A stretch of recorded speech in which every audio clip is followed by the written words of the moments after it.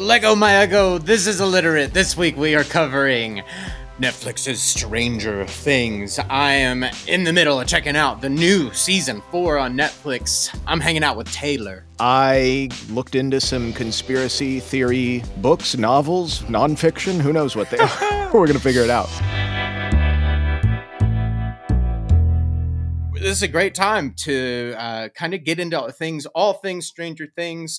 Not going to be doing the obvious things, maybe so much the obvious influences of like Spielberg or so much Stephen King. We have episodes on those if you want to hear about those kinds of things and recognize some of the things that might bleed into Stranger Things. Go check out those episodes. Today, we're hoping to bring you a little bit more of the science fiction edge of things, the conspiracy edge of things, and the real development of this piece. Getting into the Duffer Brothers, and I can't wait to break it all down for you. Taylor. Yeah, their names are Matt and Ross. They are identical twins. They wear different shirts, thankfully, for every interview. But I do not know which is which. And they are pretty connected as co-directors, finish each other's sentences, know exactly what's going on. In terms of them getting into the biz, they wrote and produced a film in 2015 called Hidden. Do you know anything about this? I believe a buddy of my brother's did effects for it, but I don't really know much about it. It's pretty small scope. I think when they were pitching it, somebody's like, oh, so it's all in a underground bunker. It's sort of a apocalyptic thriller with a twist. They were really interested in emulating M. Night Shyamalan. It had some snafus in production, I guess not on their end, but it did not get the wide release. And so it is difficult to... Interesting. And I saw a quote from an interview with them, and Ross, he said, at the end of the day, Hidden was a great experience because we know what it's like to fail and we know it will happen again. Yeah. Which I loved because I've failed several times. Me too, man. You're reading that, I'm going, yep, there it is. My echoes in my chest. Yeah. But nobody talks about that. They talk about, oh, wow, they hadn't really done anything. And then they got Stranger Things and it exploded. I didn't realize it was that quick because Stranger Things is coming out middle of 2016. So yeah, that's a pretty quick turnaround from really putting down the sword on something, going, we missed the mark, brother. Yeah, and then a year and a half later, you got something like this. Yeah. In between, there was a TV producer who was working alongside M. Night Shyamalan himself on the TV show Wayward Pines. And they were impressed by this and got these brothers to help write on that show. So it did give them a secondary thing. And it got them real M. Night Shyamalan. Yeah, training them on how to do it. And so then this makes sense with, they worked on a TV show. Now they're ready. They say, we want to do our own show. And really double down on what we're influenced by, which of course is the 80s. They pitched Stranger Things to 15 cable networks, and nobody liked it because of the dichotomy that it's grappling with, which they said either make it a kids series and don't make it so crazy, or drop the kids and make it like a Twin Peaks and focus on Hopper's investigation and make it an adult thriller. Like this, people have never seen a Spielberg film. This is confusing. I mean, right. Most audiences are wanting something that can please both because it's possible. That's bizarre. It's like all things have a purpose in place. All of those things are good, but Lord, I think it's so obvious sitting on this side of it, going like, well, it's kind of the dynamicism of the ensemble that really gives you that warmness. It is all dynamics of it. The kids, I think, are probably the biggest reason of why people feel warm about it at all. So take the kids, and it's just a grizzled broken old sheriff and a lonely mother who, okay, but that's a feature, and that's a different thing. I could see that, but what I mean. For sure. For the cable networks, they want, and that was the thing with Netflix too, is they saw actually what they were trying to do and said, sure, do an 8-episode first season, because if you're going to be on cable, it's going to be 22 episodes, especially when it came out in 2016. And so they're like, we don't want to do that. We can't do that. This is really what we're envisioning, which you had told me off mic that the newer season really leans into the openness with the formatting. Yeah, gone are the days of 22-minute episodes, 39, 41-minute episodes. This is entering into a new, really breaking down the door. When it comes to the last 10 years, there's this huge trend of blurring the lines between series and features. Everybody has been feeling it. Everybody's talking about series these days, and what makes a series is changed into looking more like movies. And part of this, and part of the ever-running battle, is runtime. Runtime's for everything. And then, so when you're in series, typically, I think the old Stranger Things, normal episodes, pretty normal runtimes. Right. This season, every episode is north of an hour. Every episode stands for one, is in the 70-minute mark, and the series finale will be 98 minutes, which is just a feature. So this is really breaking down the door of what these lines are that make the distinction between feature and series. And this is a huge property making a huge case here. This is really particular, and that means they're really on the forefront of what they believe is possible in the medium.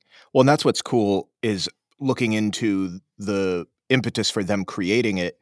They were really looking at the 2013 film Prisoners, which I love. And the Denis Villeneuve character, and really looking at the moral struggles of a father's kid who is kidnapped, and they said, well, we'd be really interested to take this thing and expand it in 8 hours in TV form.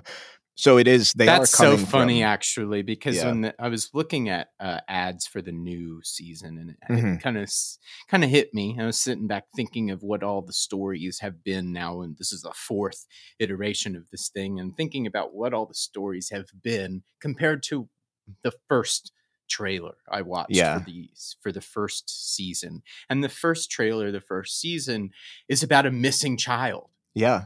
And I remember heavily throughout that season, it plays heavy on the grief of the mother, the Winona Ryder character. It's cut in a meditative fashion, so that you are missing this child that juxtaposed the absence of him.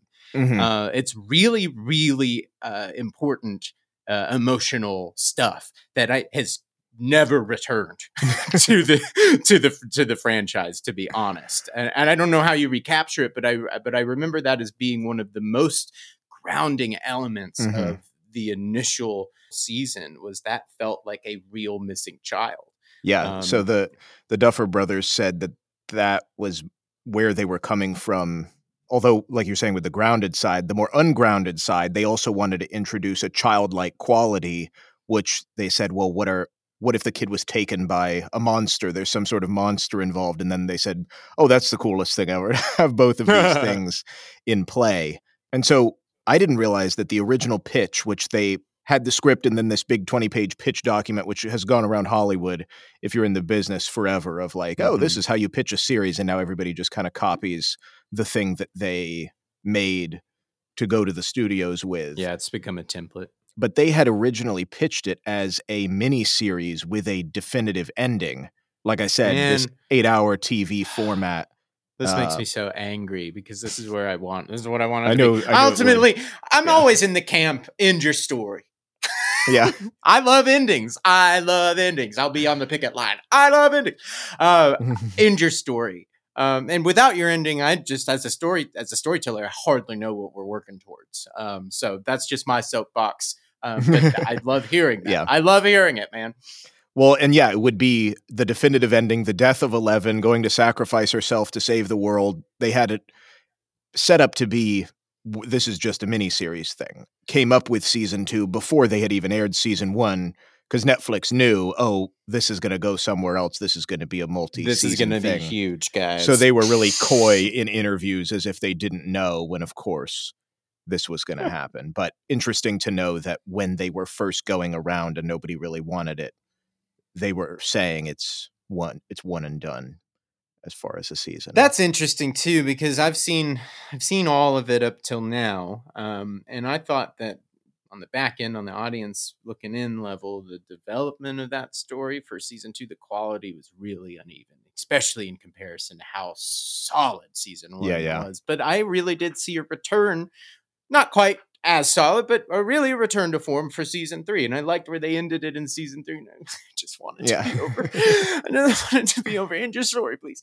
But they will. They will. I know they've just now kind of, I guess, said that that there will be one more. I've heard today that there will be one more, and that will cap off the series. There'll be one more season. Yeah, one of the things that was interesting with the origin of them talking about where they came from and that it was going to be a one and done kind of thing in the news, and it only ended pretty recently in the last year or two. There was another guy involved, Charlie Kessler, because he had directed a short film in 2012 that was very similar and claims he pitched it as a feature in April of 2014 at a party at the Tribeca Film Festival and presented it all out. And maybe it was this sort of handshake contract. We'll talk more. I heard this. Yeah, I did hear this. Although what ended up happening was this guy Kessler withdrew the suit days before the trial in 2019. Oh, wow. And there was just a statement that he said documents from 2010 and 2013 in the deposition testimony showed that they did create it independently, and that's all he's going to say about it, and that's it. And it's like, well, either he knew it was going to be way up against him, or because normally they say this is settled out of court. It didn't say that he got any money from Netflix and that he was owed anything. It was just that he said, oh, no. But it's also kind of like, oh, you're going to say that after it's an international sensation, Look, I could have trotted out my own short film. I made a short film that it has basically Elle's whole backstory out of season 2. I did that a year before Stranger Things came out. I should knock down there, bust him with a suit. No, I'm just like, no, this stuff has been out there. There's so many of these things barking up this tree. Firestarter is a big one. I've never seen it, but that was one that people were barking at me. Akira is a big one. That was another one I didn't watch until after I made my film. But, this idea of the child experiment, the government facility. I mean, you told me, we were talking before off mic, the entire Wolverine character is exactly what they do with Elle, and that's exactly what I was trying to do in my film. So it's like these notions, these ideas, these big lofty ideas, MK Ultra and its influence, its indelible influence on our culture. These things have been floating around out there. So it's unfortunate that somebody would, be that convinced or nefariously trying to convince others that somebody took it from them. But as a creator, I go like, I look at it all going like, I was barking up the right tree. You know what I mean? Yeah. People are into this sort of thing. Right. Yeah. But it's a slippery slope. It's hard. I mean, it's because it's a business as well. But, there's some stuff too where the brothers were like, people pointed this stuff out and we have no idea what they're talking about. We were not referencing because this is pure reference. Like you look at Stranger Things and it's nothing but 80s culture, 80s media, 80s language. It's everything. One of the things that every 30 seconds. Yeah. That they did say that was sort of odd, or I thought was cool, that people didn't pick up on the most, was this anime series that came out in 2004 called Elfenlied or Elfenlied. It's a German word. I think I've heard of that. Yeah. It's this psychic girl, and the first episode she breaks out of this facility. So classic stuff that we're talking about. Hell yeah. But there's a ton of gore and violence and psychological violence related to it's like, is her reaction based on the atrocities done to her? Not is it justified, but it's kind of just like throwing a lot out at you. Right. So you had mentioned MK Ultra, and that ties well into the guy Charlie Kessler, who had presented this lawsuit that they had copied him because the short film that he directed is called Montauk. And that was the name on this pitch document, which I'll post a link to, that they had put around. That was the original title. It was not Stranger Things. It was originally called Montauk, which is a place of great conspiracy and subterfuge and whatnot. And this is so funny because I remember reading about this controversy after the first season came out, and I was like, he didn't I was reading about Montauk. I just instead, all I did for my movie was say, I don't want to be bound by any history, anything. This is an MK Ultra. It's my own deal. So I, outside of any kind of government, bound reality, I just turned it into another reality. But like this guy thinking that like him pulling Montauk out of something was like he owned that. Yeah. Yeah. And that's what I'm just like, this is ridiculous. So what's funny too with them changing it for Stranger Things to a imaginary town of Hawkins in a similar thing to yours, where it's like, oh yeah, we're not tied to any of this real stuff or having to explain if the town goes under quarantine. No, that didn't happen. And that kind of thing. The big reason they changed was because of logistics, because they can't shoot in the wintertime on Long Island. Right. It's both miserable and expensive. And so a big piece of we got to find a better place to do this, because they shot a lot of it in Georgia. Yeah. So that was part of the name change. I looked into really what the Montauk Project was and whatnot. Yeah. Everything with a grain of salt. I am not an advocate of this, as we'll see. Kind of it's almost a like a fruit salad of every single conspiracy rolled up into one. And it's like, so even if one is slightly true, because of all the other stuff involved, it sort of brings into question. Forever obscured. Right. The book that I read, which I'll post a link to, is a 1992 book called The Montauk Project, Experiments in Time by Preston Nichols. And so his whole angle was that he was an electrical engineer who had studied all about this. He acquired equipment from the place after it was defunct, and he found out through some sort of psychological means that he was the technical director of this experiment and was brainwashed into silence. And then all these other people are coming forward, said, oh, I was being experimented on, and I remember as was I. And all of that. Yeah, and they all said, so this would be between 1971 and 1983, and this is at Camp Hero, which was the Montauk Air Force Station on the very, very tip at the end of Long Island, which actually started, and there's some media connection to this, the situation that they're relating to this, what happened at this Air Force base, this secret camp base that was built to look like a fishing village, starts way back in October of 1943. And maybe people have heard this more commonly, the Philadelphia experiment, which is the disappearing ship in World War II. I don't know if that rings a bell, but it was like experiments to turn ships invisible to Nazis via radar. And then people said the USS Eldridge literally disappeared and then reappeared, teleported to Norfolk, Virginia, and then reappeared back. Lord. This is some of the stuff where there's reports that the crew was nauseous, or there was this sort of Cronenberg, like they were physically embedded in the bulwarks of the ships. Oh, God. Metal and really horrifying stuff. And where did the ship go? The upside down ship. Yeah, where it went through another dimension, and now, oh my God, and whatever. I found, because I'm always like, well, what happened? The ship was sold for scrap in the 90s, so you can't investigate it anymore. And there actually was a film that came out in 1984 called The Philadelphia Experiment, and follows two sailors who were on this ship when they did this experiment, but they jumped in time 40 years. So they appear in the 1980s. What? And I mean, there's a whole bunch of madness. I can't even explain it. Oh my God. We are from the... But so Nichols, this guy who said he was involved in this, he connected with this other guy, Al Bielek, who said he was actually involved in both situations, the Philadelphia experiment and the Montauk stuff, because a wormhole sucked him and his brother into the future. He had watched this movie and it uncovered his repressed memories.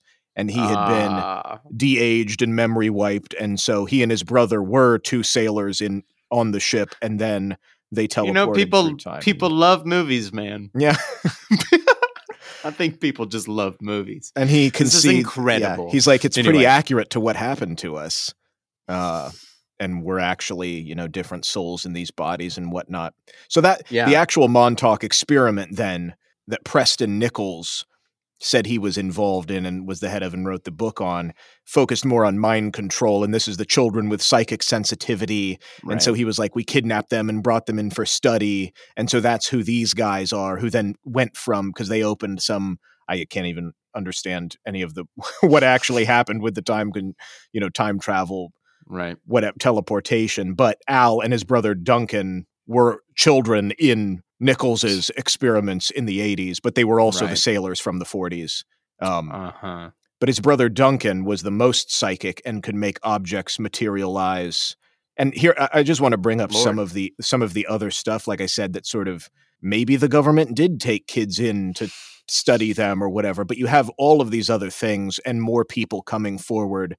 And I'll post a link. There was somebody interviewed this other guy, Stewart, who said he was a kid who was brainwashed and whatever. And he said they sent him back in time to kill Jesus Christ. Whoa. But instead, he felt bad and just got blood from him on the cross and brought it back in a vial. And then Nichols said, they were going to replace Duncan, this sailor brother's blood as a kid, with Christ's blood. And then they'd send him up to Mars and fly him back and say he's Christ, and then his blood would match the blood from the Shroud of Turin. So you can see how it's all coming together. Yeah, that makes sense. Yeah, no, that makes sense, Taylor. Right. Yeah. Right.